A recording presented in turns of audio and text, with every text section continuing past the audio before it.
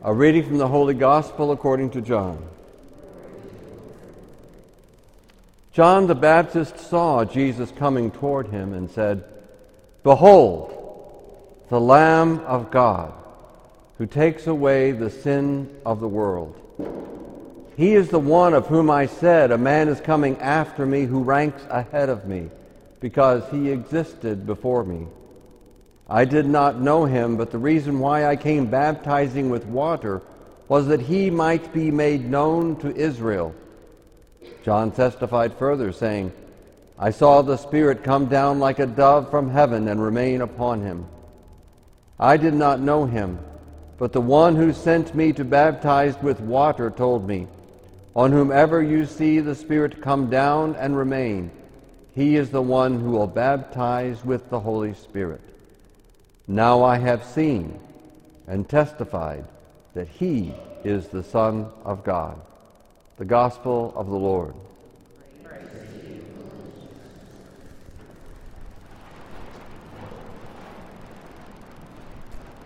Well, I'm looking around for children. I don't see any. Are there any children in the Mass today that we can have our little children's homily? Oh, goodness gracious. Okay.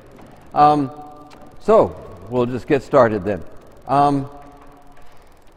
This is a beautiful line, and it's a line that we hear in Mass every single week.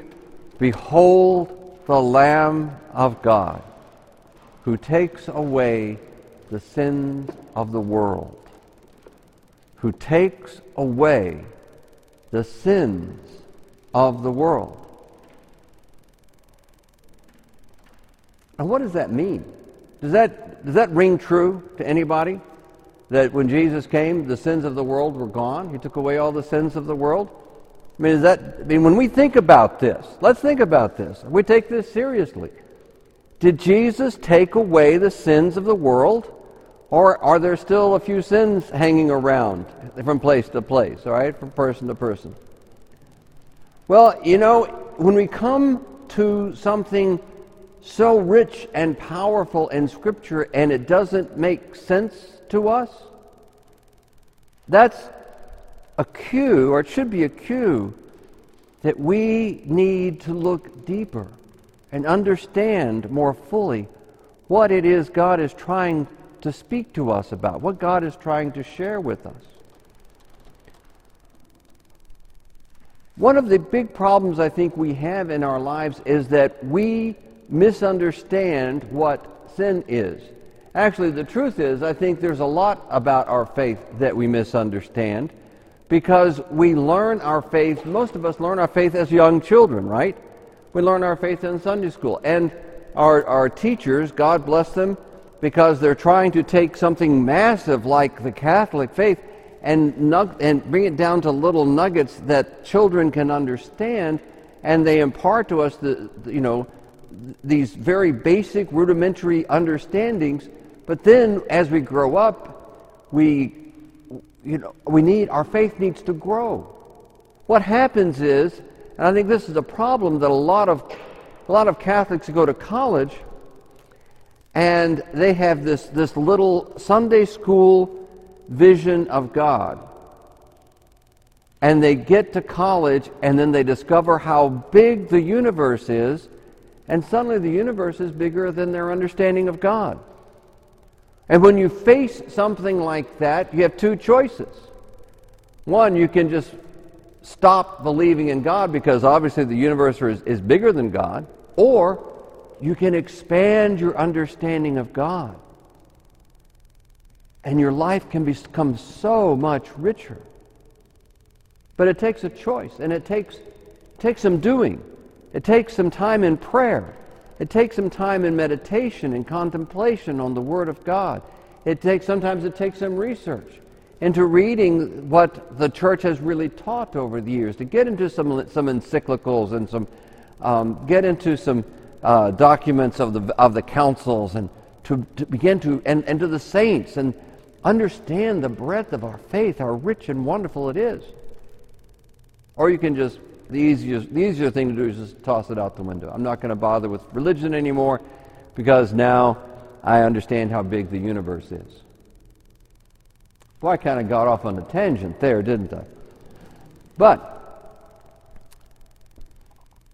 we misunderstand what sin is.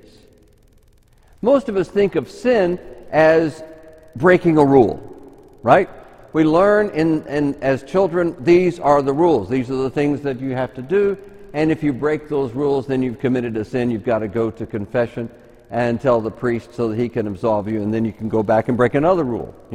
So we're thinking in terms of breaking a rule, or we think in terms of behavior that we know we do things that we know God doesn't want us to do, and we do them again and again and again and again, and we gotta get tired of going into confession, confessing the same sin, and going out and doing it again, because we still think in terms that sin is something that we do.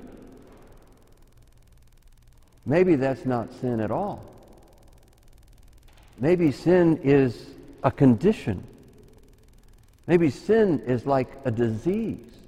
Maybe sin is like a wound, that we are wounded and hurt. And what Jesus comes to do is to heal the wound, to heal the disease.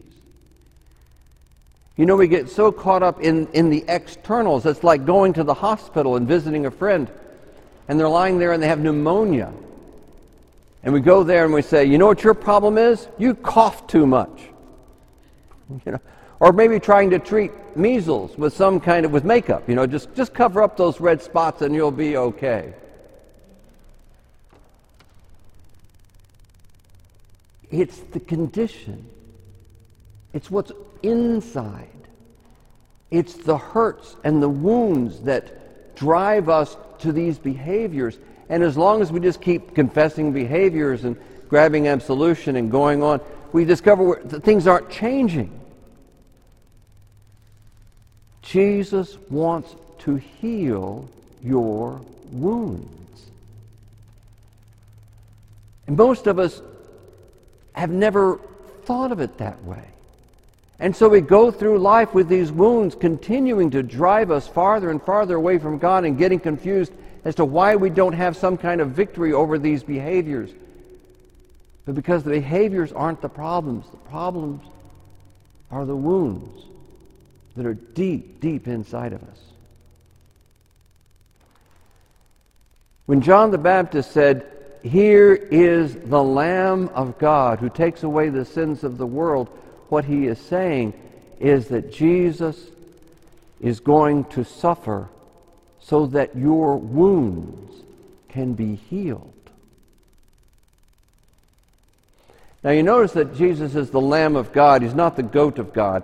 And I know that sounds silly, but there's a reason for that. Jesus was crucified at the Passover. And the Passover was the sacrifice of the lamb. The Day of Atonement, the sacrifice was a goat. But they were different types of ministries. Now, Jesus does it all, right? Jesus does it all. But in the Day of Atonement, sins are forgiven. At the Passover, slavery is broken and his people enter freedom. When John is saying Jesus is the Lamb of God who takes away the sins of the world, he's saying that your slavery to sin, your slavery to the wounds that cause you to live apart from God, the wounds that separate you from God, you are set free from those so that you can live in freedom. You can be healed. In fact, Isaiah prophesied this about Christ's crucifixion. He says, by his wounds, by the wounds of Christ, you are healed. St. Peter in his epistle repeats that. He quotes Isaiah, but he makes one slight change. He changes the tense of the verb. Peter says, by Christ's wounds you were healed.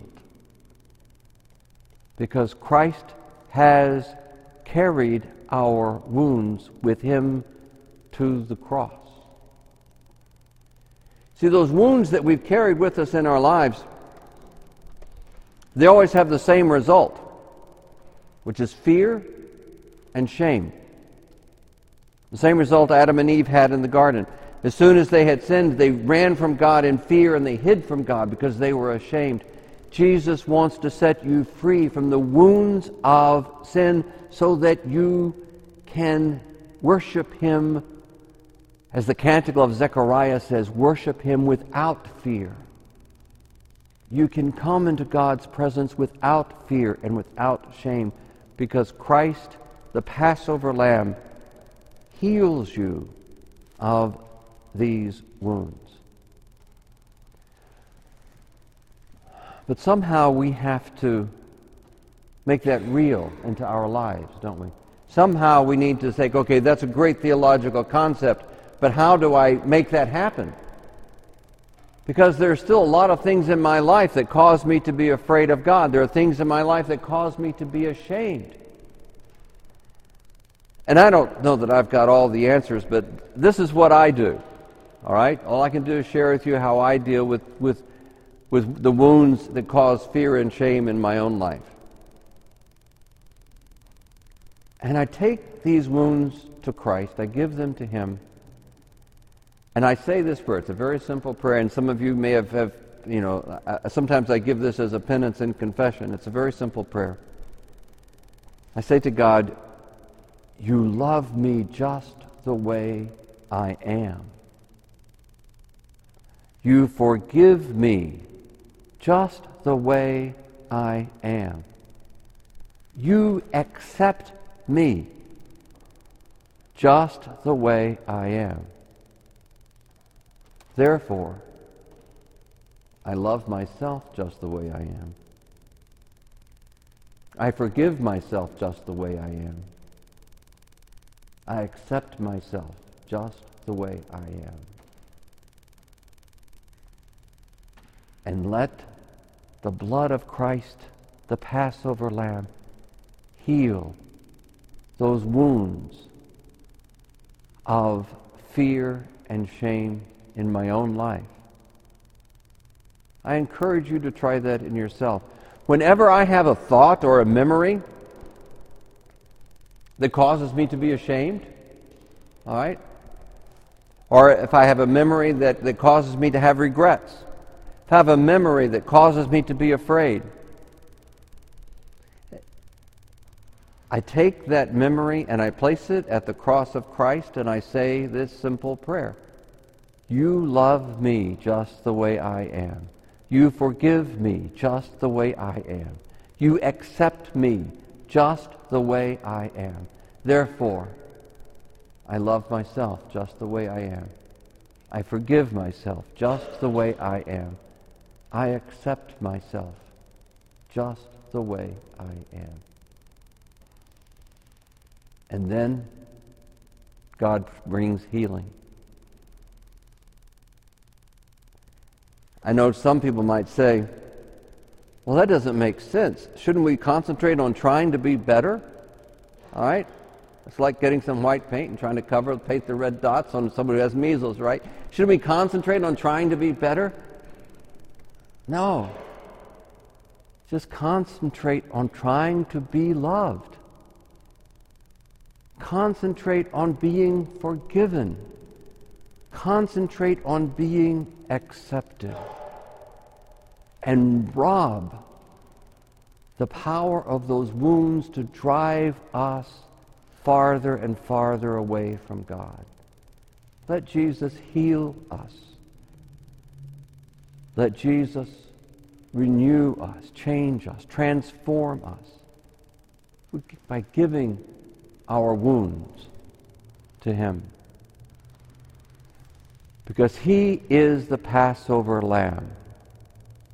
And by His wounds we were healed.